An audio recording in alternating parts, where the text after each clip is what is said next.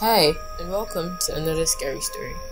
A terrifying but true story I experienced when I was 12. I moved to my dad's when I was 10, and I didn't know anyone in the area except for a family my dad was friends with. It was made up of a single mom with 3 kids. One of the kids was a girl. She was a couple years older than me. She was 12 at the time I met her. And we got to know each other a little over the next couple of years. We weren't close, but we ended up having the same friends. One night, my friend Rob was hanging out with a girl and her younger brother. He happened to be in the house alone because my friend's mom was at work, which is where this gets terrifying and really sad.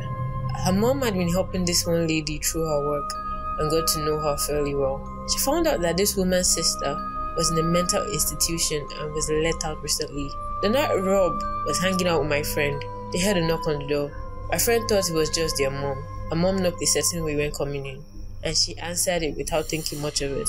On the other hand, Rob wasn't meant to be there, so he took off through the window and ran all the way to his house down the road.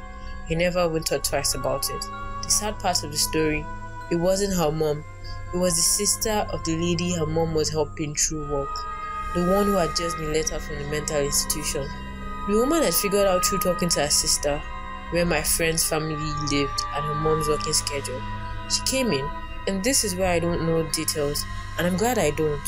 My friend's younger brother got away to the neighbors to call the police. The lady brutally murdered my friend a week from Christmas, decapitated her, and left her body naked in a bathtub, hid her head. They had to look through the presents, and I don't know where they found it, but they did. I wasn't allowed to go to her funeral.